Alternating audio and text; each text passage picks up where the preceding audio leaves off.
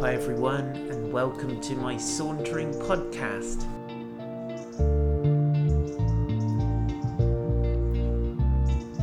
My name is Paul White and I live in a gorgeous place called Weymouth, and this podcast is a collection of saunters that were born in lockdown, but it's also got some additional stuff which is just fresh, hot off the press.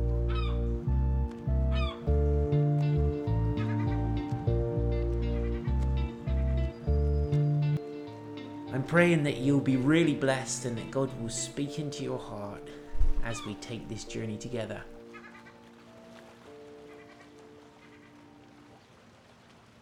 So please go ahead and hit the subscribe button to keep updated with the very latest Sauntering podcasts. Good morning, Saunterers. Welcome to another Saunter. And today we are in Genesis chapter 15. And this is a really interesting chapter with some very interesting little kind of things that go on here. So let's pray and ask the Lord to help us. Good morning, Mary and Fran. Lord Jesus, we thank you for today. We invite you to come and speak to us now by your Holy Spirit. In Jesus' name, come into our lives, into our homes, in Jesus' name. And let us be so aware of you and your presence with us today. Amen. Good. I'm glad Cole's eyesight is better. Thank you, Jesus. Good morning, Kathy and Rosemary. So after these things, the word of the Lord came to Abraham in a vision. Fear not, Abraham. I am your shield.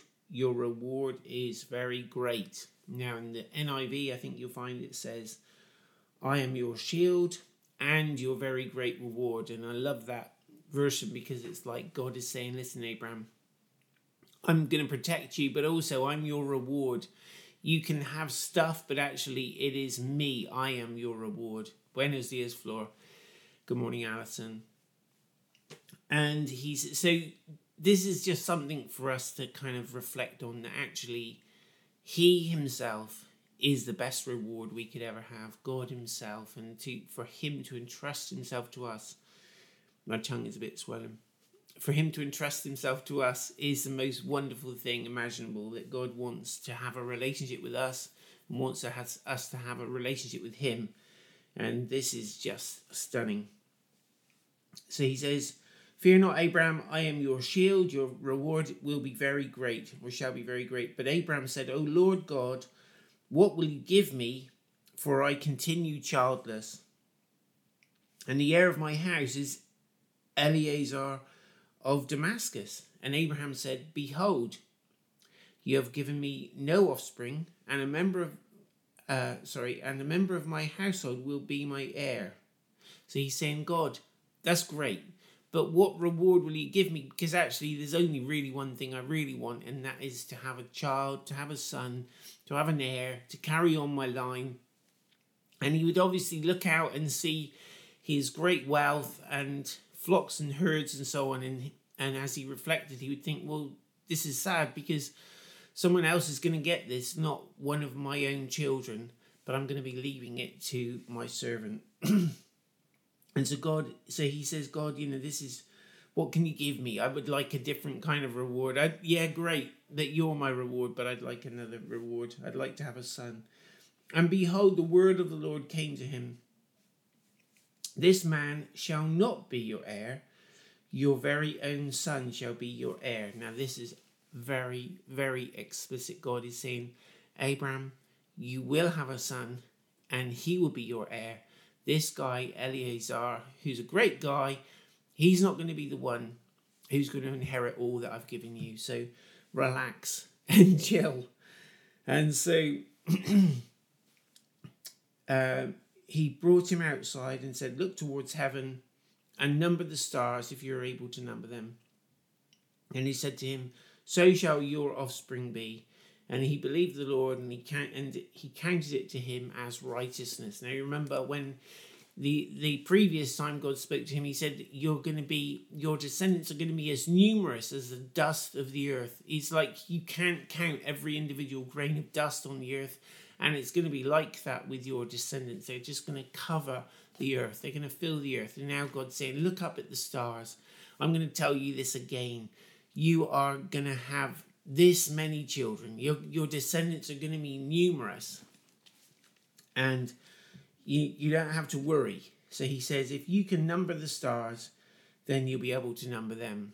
I guess even then, there would have looked like a lot of stars. But now what we know now, that is a lot of stars, isn't it?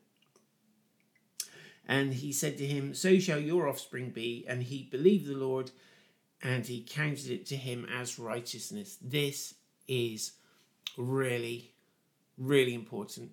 And as we look in Hebrews chapter 11, we see that Abraham is recognized as righteous, not because he did everything right. And this is really important. It's not because Abraham did everything right. It's because he believed God, he trusted God, and that was considered to him as righteousness. And so it has always been and will always be. It's not the fact that we never fail or we never make a mistake or we never kind of stumble, but it's actually that we trust God, that we put our trust in him and have faith in him. And that's the thing that really won God's heart about Abraham. And if you read in Hebrews 11, you can see all the other heroes of faith that get a mention. It's an amazing chapter. And obviously, it's a finite list. There are so many people who could be in that chapter, even from the Bible. But then since it was written, be loads of people who could make it into that chapter probably. And it's the thing that really, really, really thrills God when he looks at our faith. He's excited and happy, and he considers it as righteousness for us. Verse 7, and he said to him, I am the Lord who brought you out of Ur of the Chaldeans to give you this land to possess. And he said, O Lord God, how am I to know that I shall possess it? And he said to him, bring me a heifer, 3 years old, a female goat, 3 years old, a ram, 3 years old, a turtle dove, and a young pigeon. And he brought him all these, cut them in half, and laid each half over against the other. But he did not cut the birds in half. And when the birds of prey came down on the carcasses, Abraham drove them away. Now this is really interesting. So God is giving Abraham a really important piece of visual language to create a memory of God's promise. Now, back in the day of Abraham, it was accustomed to make a covenant, to solemnize a really serious covenant between two parties, like say, I don't know, like who was going to have which piece of land or something like that. They would cut an animal into pieces and then they would link arms and walk up and down between the pieces. And it was a way of saying God is going to punish us severely if we break the terms of this covenant. So what they're doing is they're making it solemn and kind of important and sober. And as Abraham is in this moment now, God is making a covenant with Abraham and he's acting it out. Now, this is really important to say. God can't change his mind. God never goes back on a promise. So if God promises something, he doesn't need to kind of reinforce it in any way by making it more solemn or more serious by acting out some kind of covenant. But what he's doing here, he's coming to our level and he's saying, you understand about covenant. Well, that's what I am making with you, Abraham. I'm making this covenant now. And he said to him, so he brings this heifer 3 years old, a female goat 3 years old, a ram 3 years old, and the turtle dove and a young pigeon.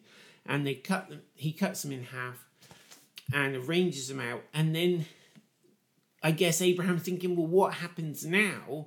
Because this is a bit where we would normally link arms and walk through between the pieces. But God, you're not here in that way.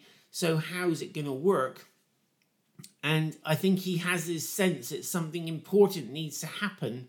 And so while the birds of prey are coming down to take away his bits of animal carcass for their lunch, he scares them away because he's hanging on and trusting that he's going to have an encounter with God that's going to change his whole entire life and his whole entire perspective.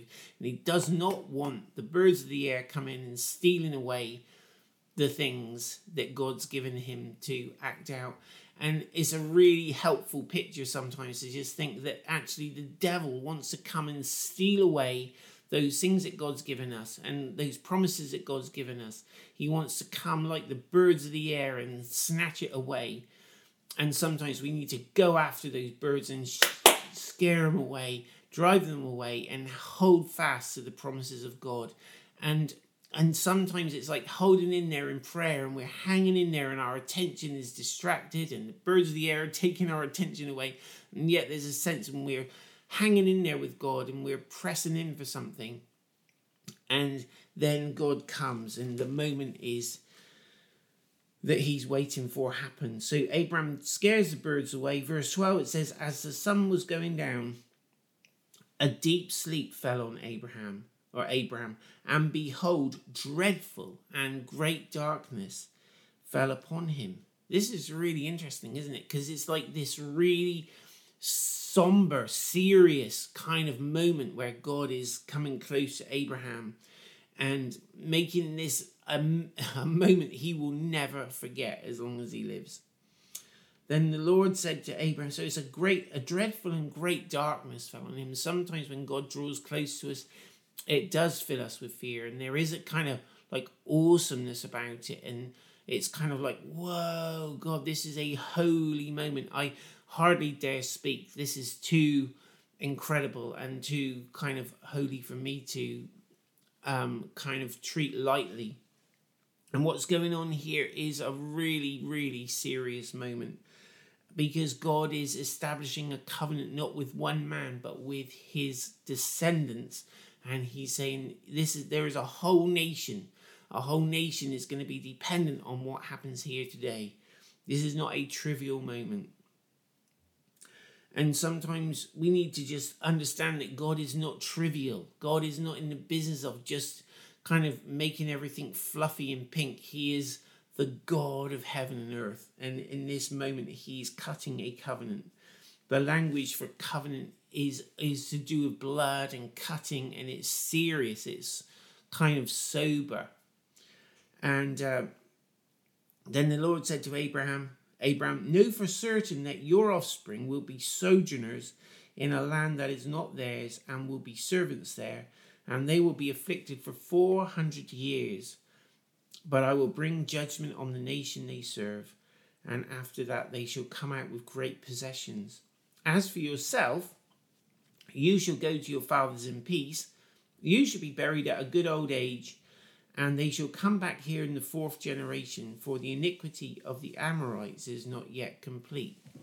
This is interesting. What God's saying in this somber moment to Abraham is, listen, Abraham, everything isn't just going to go lovely and swimmingly for you and your descendants. You're going to pass from this life comfortably. You're going to die at an old age, and you'll die in peace, and you'll lay to rest with your ancestors and so on, and that's going to be peaceful. But your descendants are going to face a time of slavery and oppression for 400 years. He says, but I will bring judgment on the nation they will serve. And I don't know whether Abraham kind of got an insight that it was Egypt that his people would go to.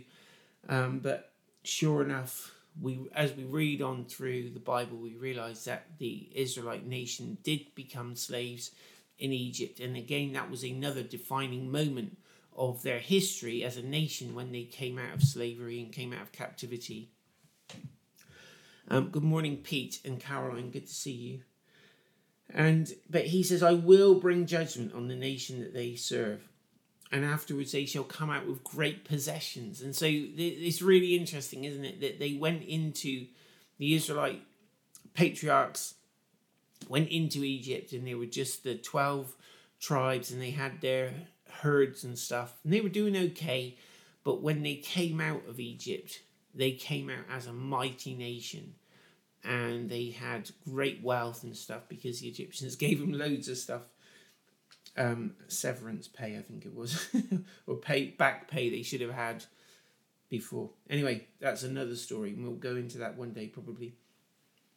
So verse 17, so he's saying actually as well, their return to this land is conditional on some other things. He says the iniquity of the Amorites is not yet complete. And so the nations occupying the land that would belong to Israel, there was a process of iniquity where their kind of institutionalized sinful behavior was going to reach a kind of pinnacle of nastiness, and then God would be using the Israelites to judge them and drive them out of the land.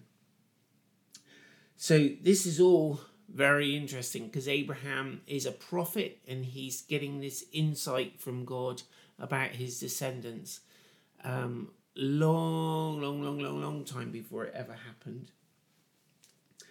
And when the sun had gone down, verse 17, and it was dark, behold, a smoking fire pot and a flaming torch passed between these pieces. On that day, the Lord made a covenant with Abraham, saying, to your offspring I give this land, from the river of Egypt to the great river, the river Euphrates, the land of the Kenites, the Kenizzites, the Cadmonites, the Hittites, the Perizzites, the Rephaim, the Amorites, the Canaanites, the Girgashites, and the Jebusites. And so this moment, right, so normally would be the two people entering into this covenant would link arms and walk between the pieces of animal. But in this moment with God, in the moment of darkness and kind of dreadful sort of awesomeness and somber kind of whatever, and the sun's gone down, it's completely dark, and Abraham's fell into this deep sleep, and now he's awake again. A smoking fire pot, I'm not even sure what that would look like, some kind of cauldron or something, and flaming torch passed between the pieces. So God is giving Abraham an indication that right now he is walking through the pieces of these animals laid out in this most kind of macabre, almost scary kind of way. But what God's saying is, listen, I can't change my mind. I'm God. I don't make a promise and then go back on it. But even so, I'm entering into a covenant with you, Abraham, and I want you to really understand the seriousness of which I am viewing this. This is not a trivial thing. This is a covenant I'm making between you and me for all time. So this is the most incredible moment. I think it's hard to overstate how amazing this is, that God himself would come and make a binding agreement in language that we understand, because he wants us to take it as seriously as he does. So he says, on that day the Lord made a covenant with Abraham, saying, to your offspring I give this land, from the river of Egypt to the great river, the river Euphrates, the land of the Kenites, the Kenizzites, the Cadmonites, the Hittites, the Perizzites, the Rephaim, the Amorites, the Canaanites, the Girgashites, and the Jebusites. And God's saying, listen, I am making a covenant. I'm not just saying, oh, would you like something? I'm going to give you a nice gift. He's saying, listen, I'm making a covenant with you for all time, to your offspring. God has not gone back on that covenant. I don't think, however much people want to argue the toss about the Middle East, God is ever going to go back on that covenant with Abraham's descendants about the land there.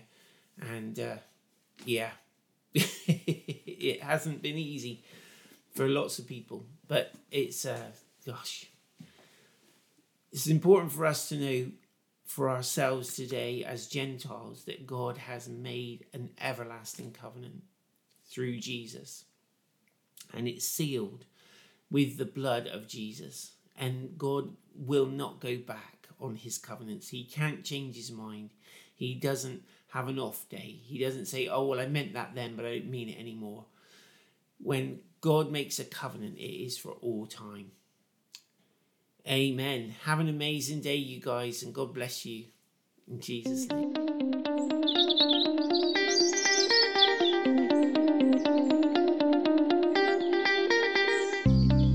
I am super excited to be able to recommend to you my book, The Christing. It's a whole adventure of digging deep into the Bible, Old Testament, New Testament, exploring stories that may be familiar to us, but just seeing how the power and the beautiful, rich treasure of the Holy Spirit is there on every single page. And my desire as I share my own stories is that we would get caught up in that adventure together of a life pursuing the supernatural God, where anything becomes possible when we're full of His Holy Spirit.